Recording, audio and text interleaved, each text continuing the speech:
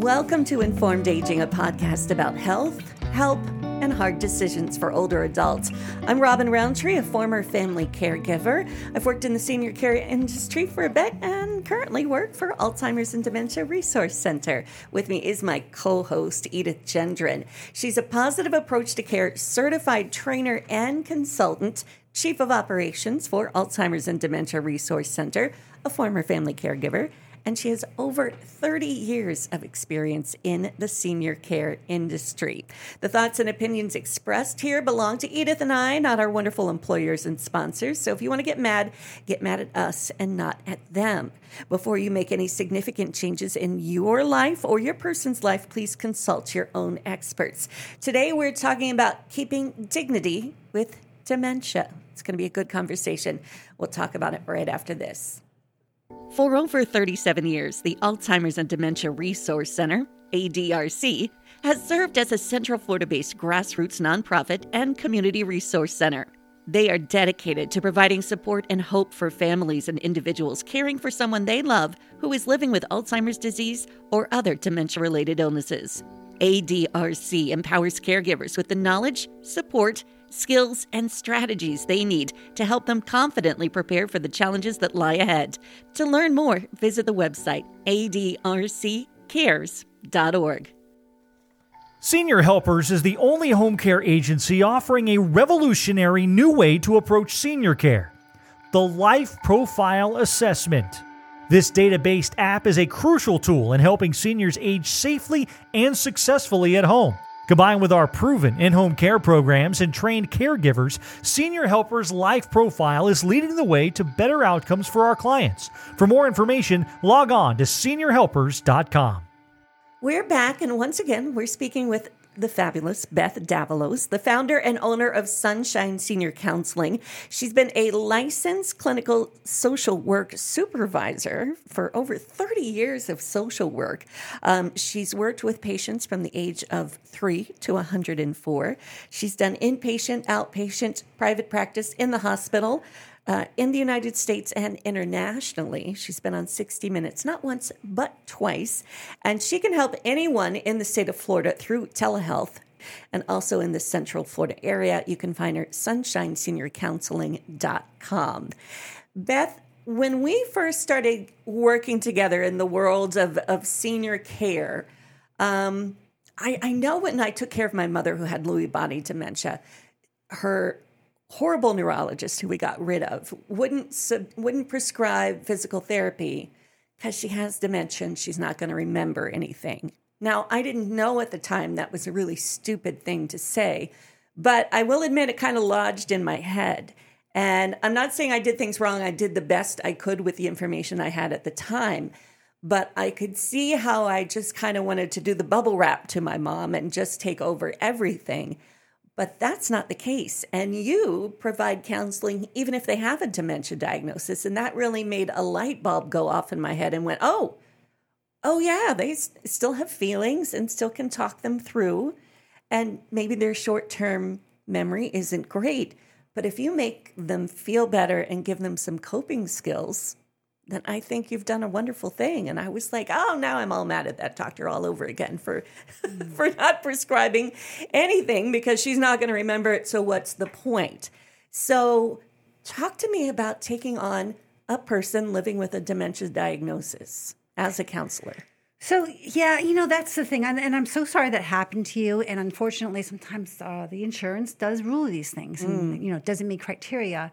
But we do know that people with dementia, although it's really hard to retain new information, we can help change their affect and their mood. So if they're anxious, we can do things to help decrease the anxiety. Or if they're tearful or angry, we can implement things to help them for that moment.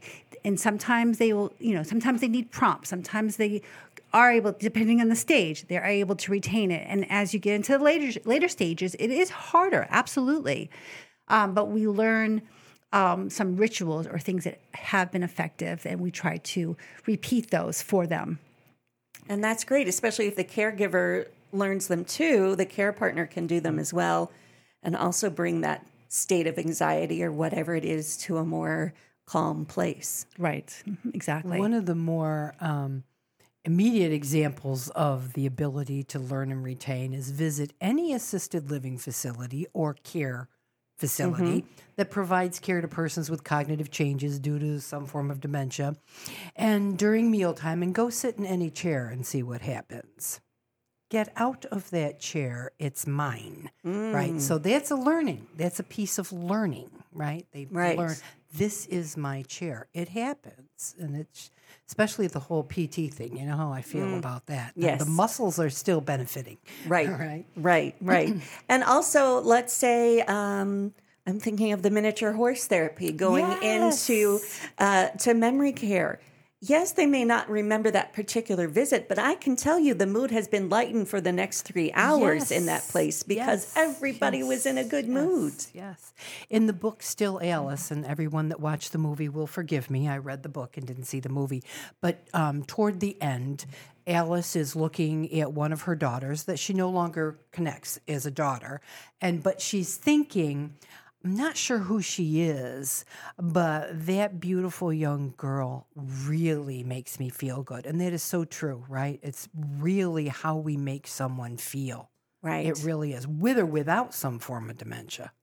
Amen. And so what I'm seeing more and more, and especially in our language, and you can talk about why we say care partner more than caregiver, or instead of person with dementia, a person living with dementia.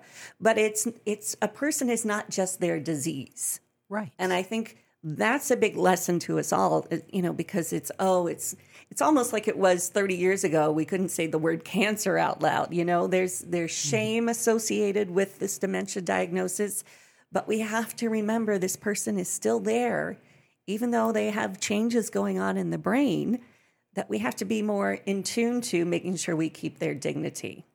Right. And so we also know who they are and what they used to love, and bringing those and incorporating those more into their life. And music is a great way to do this. If they love Frank Sinatra, yes, you're going to bring that Frank Sinatra that song in. And so you want to bring in things that they have previously done that have brought joy to them, or those memories. And what you were saying before, Edith, about that person, you know how they make them feel. Like, it's really hard. As a daughter, your mom might not remember you, but she does remember the feeling, so it's kind of confusing. She does. So you'll see her calm down when the daughter comes in sometimes, right? Mm-hmm.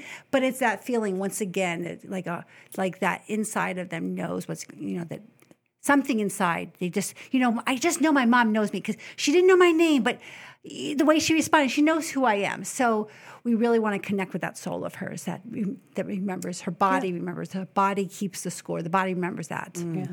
My mother-in-law once said to me about a year or so ago, when she was visiting her sister who was going to die shortly from complications of Alzheimer's disease, she didn't even know I was there. I said, yes, she did. She didn't know you, her older sister, was there, but she knew this really nice lady who knew her favorites and brought her those favorites. She knew you were there. She interacted. She smiled. She tried to speak with you. She knew you were there. Right. And I think that's a pretty good distinction. No, she didn't know it was my mother-in-law per se or her sister, but she knew that someone kind and loving that cared about her was there. Right. And that's the core of dignity. We care about one another, right? Right. Noticing your voice tone, the way you speak to them. And, as our roles change and we become the parent and they, you're seeing like, I'm parenting them, they feel like my child. Just really noticing how you might feel that way, but they are still your parent. Yes. And you're still an adult. You have to talk to them as they're your parent. Really checking in with yourself and noticing your own affect and how you're feeling, and kind of like realizing that before you enter the room so that you can really be present for her, rather than, if you feel yourself getting elevated because you're in a hard moment, are they picking that up from you? Is it your tone of voice? Is it, how are you looking at them? So, just addressing them as you might have addressed them a few years back. Correct. So they can feel a little bit more at ease, because it is uncomfortable for hearing your child talk to you like a child. That's Yeah. That's not going to make anyone happy. No. One of the issues that arises is the concept of entering the person's world. And the person living with some form of dementia, entering their world. So when mom says, okay, I've got to go to work, the natural tendency is to say, Mom, you haven't worked in 30 years. Well, now we're off to the races, aren't we? Yeah. But stepping into that and saying, oh my gosh, I'm so sorry. So, Mom, they called. I can't believe I didn't tell you. They called and the shift was canceled, or they're closed, for inventory, whatever would work for what she used to do. And I've had, care partners or other family members say, well, that's lying. There's no dignity in inciting the person to greater distress. I have to go to work. I worked every day of my life, and you know that. How am I going to feed you? And then now again, we've got this acceleration going on. There's no dignity in that. Giving the person what they need, that's where the dignity lies. right. Being right where they're at, acknowledging those feelings, whether they're right or wrong, whether, not correcting them, but saying, oh, yes, we're going to have to do that later on. I'll get, you could either your thing or, I'll go find you a pretty outfit, Right. So whatever Right. it is, just join with them. Right. Just join, Right. it's okay. And then go to the next topic. Right. Yeah. I really need your help here with this. You're so good at it, right? And Yes. Then you need to have something to do. Yes. But, And that was the hardest lesson with dementia for me, was learning that I no longer get to be right and fighting my ego, which always wants to be right and prove my point, and having to shut down that part over and over again, because if the sky is purple, you're right. The sky is purple. And it's my job to make her feel comfortable and not be right. in such a lovely shade of purple It is the best. Let's find your blouse. But it's that also matches. made dealing with normal human beings so much easier if I don't have to be right all the time. I can just keep my mouth shut and just move on to another topic. Right. It's really hard. Yeah. And, the other thing, that other topic's a super hard topic. It's like, what do you do if your loved one loses someone and there's a death in the family? Do you tell them? Don't you tell them? Do you tell them they have dementia? Do you don't, these questions that are hard to share, and so most likely your loved one's not going to hold on to that information. Right. And so what is the purpose? And I know that, you might feel guilty for not saying it, but are you doing it because you're feeling guilty? Do you feel like it's you have an ethical responsibility, and really understanding the person that's living with dementia and how that's going to affect them, and how they're not going to be able to process it the same way, and really what is in the best interest of your loved one. Right. Yeah, exactly. What's in the best interest of that person. And that's, as Robin has pointed out, that can be really hard for a care partner. Yeah. Really hard. One of the things that's the most difficult, I think, to learn is to set aside your expectations. We all have expectations, and it's very hard to come away from those we have, especially for a parent or a spouse, right? You expect them to do certain things because they always have, and now those certain things are no longer there, but we still expect. So trying to set that aside, I think, is important. Yeah, and that's when you stop and really kind of notice what you're going through too.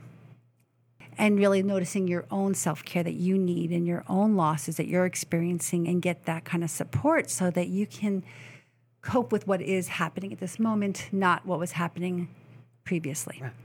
And can we all say it together? You can't do this alone. Yeah. I don't care who you are. No, you I don't can't. care how much money you've got. Glenn Campbell's wife will attest to that. Yeah. Kim. You must get help, regular help, that is help to you. Mm-hmm. Right. And it's going to be so much easier to keep the dignity with the dementia if you are in a good place and you are taking care of yourself. Because when you get exasperated, that's when it's like, Mom, come on, I'm just going to shower you, and this is going to take 10 minutes, instead of figuring out how to help her shower herself still, which could take 45 minutes. Right. I'm not going to give you a choice. Just put this red shirt on and call it good, right? Right. So, absolutely. So talk to me about choices with dementia and keeping some dignity there. That is, that's one of those maybe 2 to 5 minutes on top of the 7 minutes for her to put the blouse on.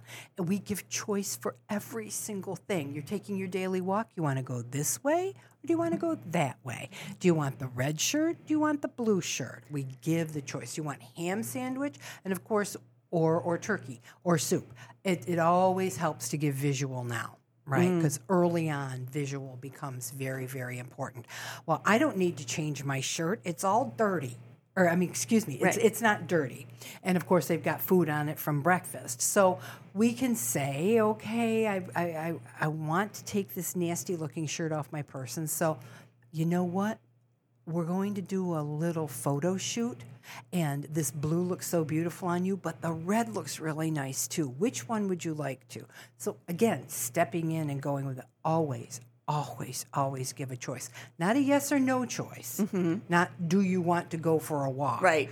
It's which way do you want to go on our walk? Right. Right. So which color, which food, that kind of thing. So Beth, when you've counseled someone who has a diagnosis of dementia, and I know not everybody is the same, but I'm kind of fascinated as to, I'm sure some of them realize what's going on and some of them don't. And how... So, yes, some realize and some don't, but I'm treating the symptom. Okay. So if the person's saying, I don't have dementia, but I have no idea what the date is. And I don't care, though, because I'm retired, so it doesn't really matter. So, okay. But you're having trouble remembering, what time it is. So we're going to get a big clock for you. It's going to have the time and the date.